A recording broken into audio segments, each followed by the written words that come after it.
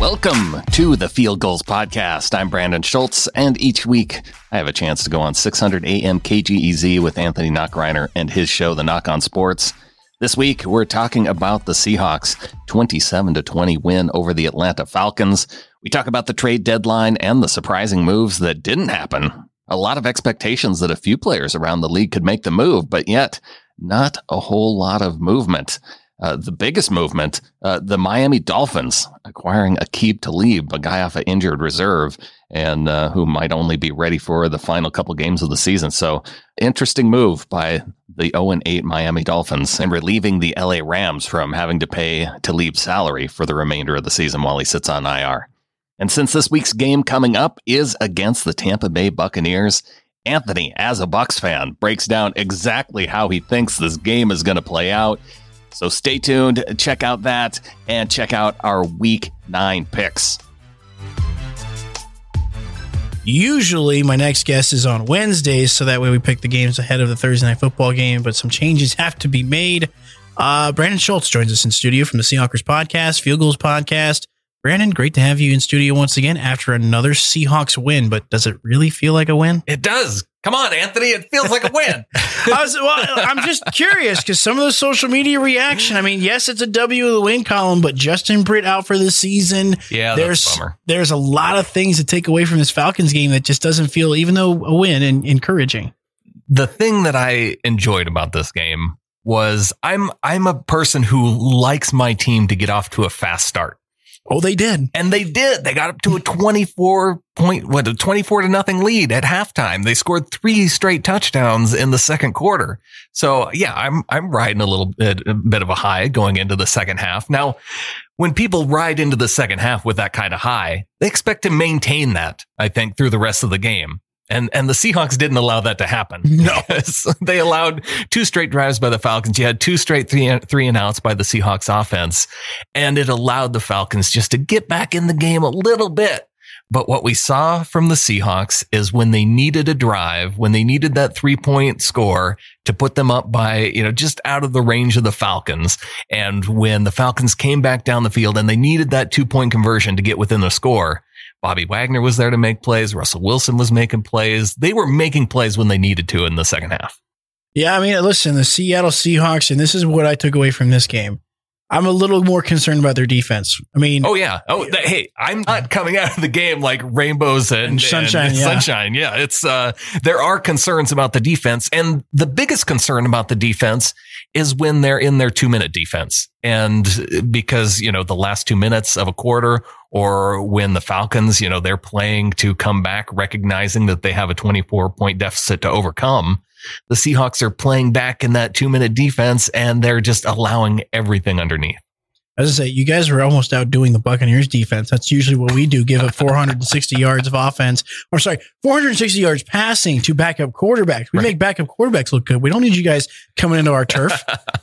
Well, now we're going to have to fight over the turf in this game coming up. But when you're facing a veteran quarterback like Matt Schaub, and when you have Julio Jones and Calvin Ridley and Austin Hooper, they definitely have the weapons. Mm-hmm. And when you give Matt Schaub all kinds of time in the backfield, they just didn't have any ability to put pressure on Matt Schaub, and that was the biggest concerning part for the defense in this game. What was more surprising to you? I know we talked about this last week, but realizing that Matt Schaub was still in the NFL, or the fact that he's still capable of throwing for 400 yards. Yeah, well, I think any quarterback of that age is capable of putting together one game where especially when they get the kind of time that they do and their receivers are as open as they are. We saw when Matt Schaub saw any kind of pressure coming his way, he was throwing the ball away real quick. He was going down, Bobby Wagner bearing down on him, and he just falls down. Mm-hmm, true. Ryan Fitzpatrick has made a career of that. Yeah. One game wonders. I mean, I saw that firsthand last year. So you can last in this league a long time if you're willing to just be a backup quarterback and, go in there for here and there when you're needed. And, Josh McCown. Yeah, it can happen. Matt Hasselbeck played in the league for, many years after he left Seattle? I was going to say, that'd probably be a good trivia question. Yeah. How many teams did Matt Hasselbeck play for? Oh gosh, I think it was. Because he played for you guys, he played for the Packers, he played for the Colts and the Titans. And the Titans? Yeah. Is that it? I think that's the 4. A 4? Okay. Bonus question, trivia time. What was Matt Schaub's draft class? I'm going to say 2004. I'm going to put him with Phillip Rivers and Eli. You win, sir. You win. Yes. You get our bonus prize of I have no idea. I'll take a look in the prize bin. Let's keep going with trivia. This is fun. Brandon Schultz from the Seahawkers and Field Goals podcast joining me right now. Brandon, one thing I will say, and that's what I kind of looked at to me, this offense, though, it feels like it's going to have to keep pace with a lot of teams. Like when we're talking about keeping pace with like the Ravens of last week, Russell Wilson, good bounce back game. Chris Carson had a nice game as well. DK Metcalf with 2 touchdowns. It just feels like this offense is capable, but to a degree, it feels like as you guys see the Rams again, eventually the 49ers here in 2 weeks, you guys are going to have to keep pace. Yes, this team will live and die by its offense and Russell Wilson and how they play. And I think that's part of the fan frustration is that, we're so used to seeing a team with a good defense. I go back to the Matt Hasselbeck days when Mike Holmgren was coaching the team and we had this capable offense, one of the number 1 offenses the year that they went to the Super Bowl against the Steelers. And, it's hard to remember what it was like playing with an offense like that was just capable of putting up points. And Mike Holmgren was a very conservative coach when it came to offense. They were usually winning close games, but it was the offense that carried the team. And so now as a fan base who's gotten so used to a defense, we're now transitioning back to that more offensive capable team. And so it's just a little bit different. And fortunately, we have Russell Wilson and his ability to just, sling it into tight windows to Tyler Lockett. And you have DK Metcalf, who is the big target. He's been the standout guy this year, and he had 2 touchdowns in this game against the Falcons. So it is a bummer losing Will Dissly. They didn't make any deals at the trade deadline. What happened at the trade deadline, Anthony? I was about to say that was about as empty as all possibly could be. I mean, you guys probably could have got Aqib Talib. It probably would have helped us out a little bit more for the playoff run than the Dolphins. Yeah, I know, right? I wonder if the Rams must have been mad at Aqib Talib. They could have been. They were probably also just trying to dump his salary. And why would Miami even take Aqib Talib? That was my question. I'm like, why? They bought a 5th round pick essentially. Fair enough. Brandon,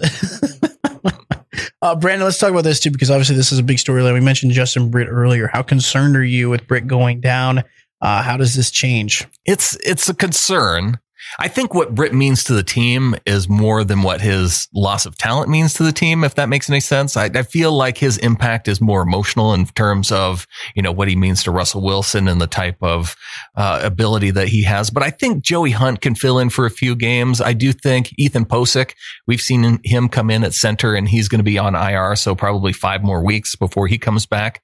But I like the idea of potentially getting him back at center for the stretch run. And, Joey Hunt filling in, I think he could be someone who could prove himself going down into that stretch too. He's been with the team for a while. And so I'm glad they at least have depth at the position there. I think their depth at center is better than it is at anywhere else on the offensive line. Brandon Schultz from the Seahawkers and Field Goals podcast joining me in studio as we talk about the Seattle Seahawks and the NFL. Brandon, once again, we find ourselves at odds. I know. My team against your team. I noticed how when you came into this segment, your excitement, your tone it dropped down a little bit. And I don't know. Are you dreading this game, Anthony? I don't know if I'm dreading it because here's the deal. I'll tell you how this game is going to go. I can already predict it for you. I'll take this to Vegas.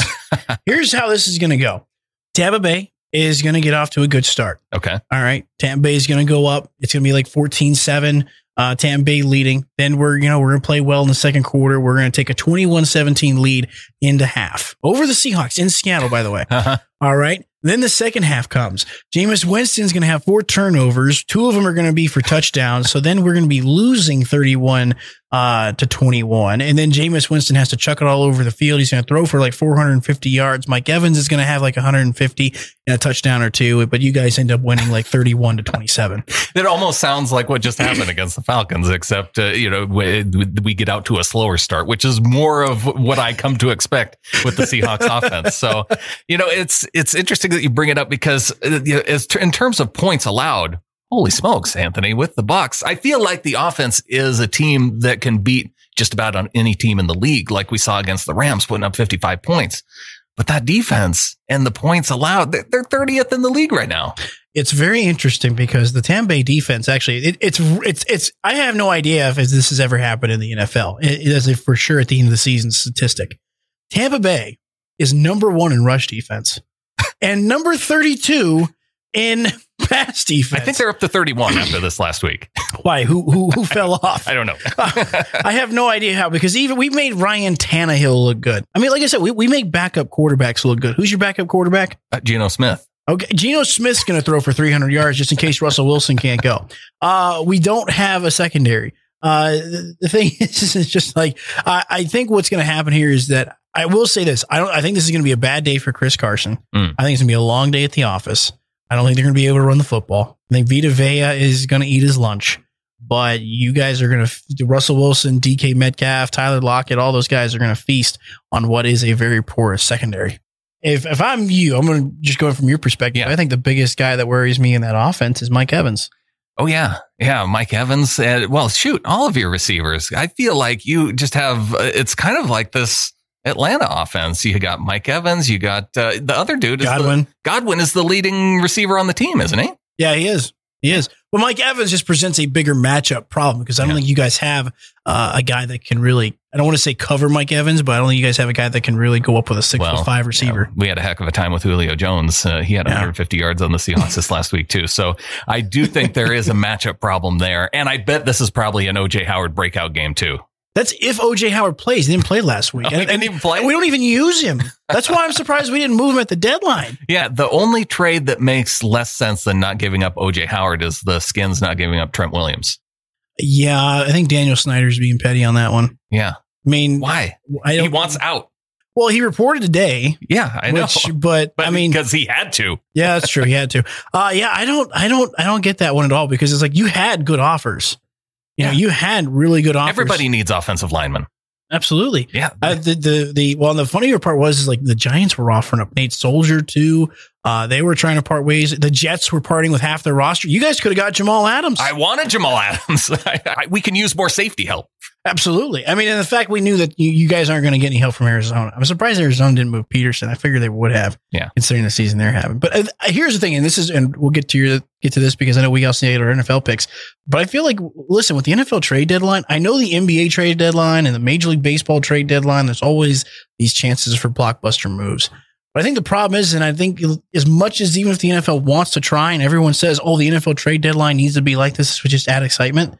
The problem is that you've got so many guys that are in one system that it's not as quickly as just inserting a starting pitcher or inserting a starting point guard or a wing guy. We're talking about guys that got to play into systems that have to learn entire playbooks and try and learn it in 4 days to even be available. I mean, Diggs wasn't even available for you guys when you traded for him from the Lions last week. So, I mean, I just don't think the trade deadline for the NFL is ever going to be fortuitous. I mean, unless a guy like Trent Williams, who really wants to be out of there, unless that happens, I don't think we're ever going to expect anything of value from the trade deadline. It just has to be the right fit for the right guys. And I think maybe we just expected more because we had so many moves in the prior week. And but they were all minor, nothing big. There was enough to at least there was action. Yeah, that's true. Yeah, that's true. You guys think you see Diggs this weekend? I don't know. It kind of depends on his hamstring, and you guys traded for an injured player. I know, right? Nice. Well, I think for the cost, right? It made sense, and hamstrings, guys recover from them. I think that they're counting on that, and they needed help at that position. So I don't necessarily have a problem with the fact that he is injured. I mean, we're still trying to get over the fact that Ziggy Ansah's coming over from the Lions and dealing with his shoulder injury. You guys don't have a lot of luck with Lions. No, not so much. You guys should trade with us more often. Yeah. Who have we had luck with? I don't know. The Patriots. I think that's who we've had the most luck with. We're getting Justin Coleman. There you go. Let's talk about this real quick too. 49ers. Yeah, big win. They're undefeated so far. You guys see them in 2 weeks on Monday Night Football here. You buying the 49ers is legit? Yeah, they're legit. You think so? Yeah, I think so. I think that win over Carolina shows that, especially against that defense, I think that tells us that they're legit. My featured guest is Brandon Schultz from the Seahawkers and Field Goals podcast. We'll make our NFL picks next here on the Knock On Sports.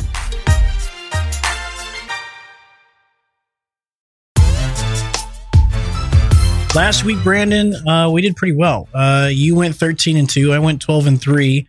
Unfortunately, I needed you to do worse than that. I'm trying to catch up to you here, and it didn't work. Didn't work at all.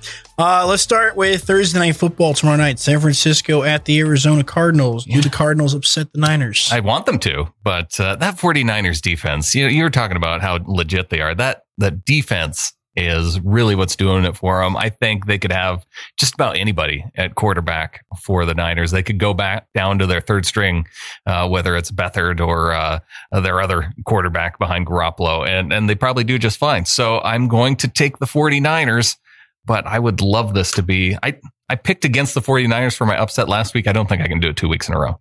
Fair enough. I was going to say I'm not picking the Cardinals here. Texans at Jaguars. Yes, I'm going to go with the Texans.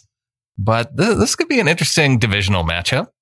I'm taking the Jaguars for the upset. Ooh. I went to Gardner Minshew here. I'm going to see. I went with the Jags last week, and that seemed to work for me. So I'm going to take them again. I think the Texans are beatable, but...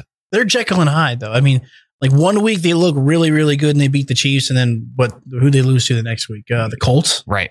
Yeah, I'm like, huh? So I think the Colts are good, though. The Colts are good, but I mean... After watching that game between the Colts and the Broncos on Sunday, how the Texans lose? Yeah, right. So you got the Texans, I got the Jags. Bears at Eagles. I'm going to take the Eagles. I'm going to go with you on that one. I'm going to take the Eagles as well. I just don't trust that Bears offense. No, or the kicker. You really got to rub it in. Rub it in, huh? Kicker. Yeah. Colts at Steelers. I will take the Colts. I think that I think the Steelers are an okay team, but I think the Colts are just one of those teams that gets by over the lesser opponents. I'm going to go with you, and I'm going to say the Colts as well. Dolphins hosting the Jets. I'm taking the Dolphins to win their first game against the Jets after the Jets tried to pawn off half their team. I had such a hard time not picking the Dolphins, but I had to think back to when the Jets beat the Cowboys, and I think, oh yeah, the Dolphins don't have any wins like that. So I'm taking the Jets. All right. Vikings at Chiefs. Patrick Mahomes still up in the air. When I look at the Chiefs and the fact that they've lost 3 straight home games, I cannot pick them to lose a 4th straight home game, even against a good Vikings team. I'm going with the Chiefs. I'm going to take the Chiefs as well. Kirk Cousins, I think, has one of those Kirk Cousin games. So I'll take the Chiefs. Yeah, especially in an opposing stadium like Kansas City. Exactly. Titans at Panthers. I mean, I don't know what to do with the Panthers after that loss to San Francisco. So I don't know what to do with the Titans any given week either. So I went with the home team Panthers. I'm taking the Titans. I'm taking the road team on this one. Washington at Buffalo. Buffalo. Easy. Yep. Tampa Bay at Seattle. I think we're going to differ on this one because I'm taking my Seahawks. I'm going to take my Bucks. And so I'm looking forward to that. We'll see what happens. It hasn't paid off for me yet, but we'll see. The only time picking Tampa Bay has paid off for me was during the bye week. Lions at the Raiders. Just to go back to Seahawks Bucks, have you ever been to the Seattle Stadium? I saw the outside of it. I've never actually been in it. Because anytime I take this is going to be a test of our friendship. Because anytime I take somebody to the game and it's their first time in the stadium, if they're a really close friend, then my team loses. So I'm hoping that, Well, I'll tell you what. Let me put it to you this way, Brandon. Listen, I love Tampa. I just think we're going to find a way to lose. We found ways to lose games. Listen, if you guys can't beat us, it's on you. Okay? It's not my fault. It's on the Seahawks if they can't beat Tampa Bay. Fair enough. I'm going to take the Raiders over the Lions. All right, I'm going to take the Lions. I'm taking a lot of road teams this week. Yes, this was one. It felt like too many road teams. And the Lions and the Raiders, another tough one. We're talking about two teams that legitimately a few more bounces their way. We're talking about a different season for both teams. Yeah, both teams in the playoff hunt if 1 or 2 games goes their way, right? Exactly. Packers at Chargers. The Chargers finally paid off for me last week, but I'm not taking them this week. No. This is going to be a Green Bay Packers home game in LA. Cleveland at Denver. I'm going to take Cleveland to bounce back. I don't like this one either. The Broncos at home, but I just think that Browns team is too talented to lose against Denver. If they lose against Denver, Freddie Kitchens is definitely fired. New England at Baltimore. Definitely the best game on the docket. Yeah, and I can't pick the Patriots to lose. I'm not going to try and decide when they lose, so I'm going to take them to win. Yep, I'm taking the Patriots as well. Cowboys at Giants. This is my upset. I'm going to take the Giants at home over the Cowboys. Ooh, all right. Another questionable loss for the Cowboys. I got all the way down the list, and I needed an upset pick, and it was just my last opportunity. Fair enough. I'm going to take the Cowboys to win in this one. Brandon Schultz from the Seahawkers and Field Goals podcast joining me. Brandon, if they want to catch the latest episode of the podcast, how can they do it? Yeah, go to sbnation.com/NFL podcast. Clinton Bonner and I did an episode of 3 In, 3 Out. Definitely want to check that out. And should be a new episode of the Seahawkers podcast coming later this week. Seahawkerspodcast.com. Brandon, really appreciate the time as always, my friend. Looking forward to seeing you on Sunday. Yeah, can't wait.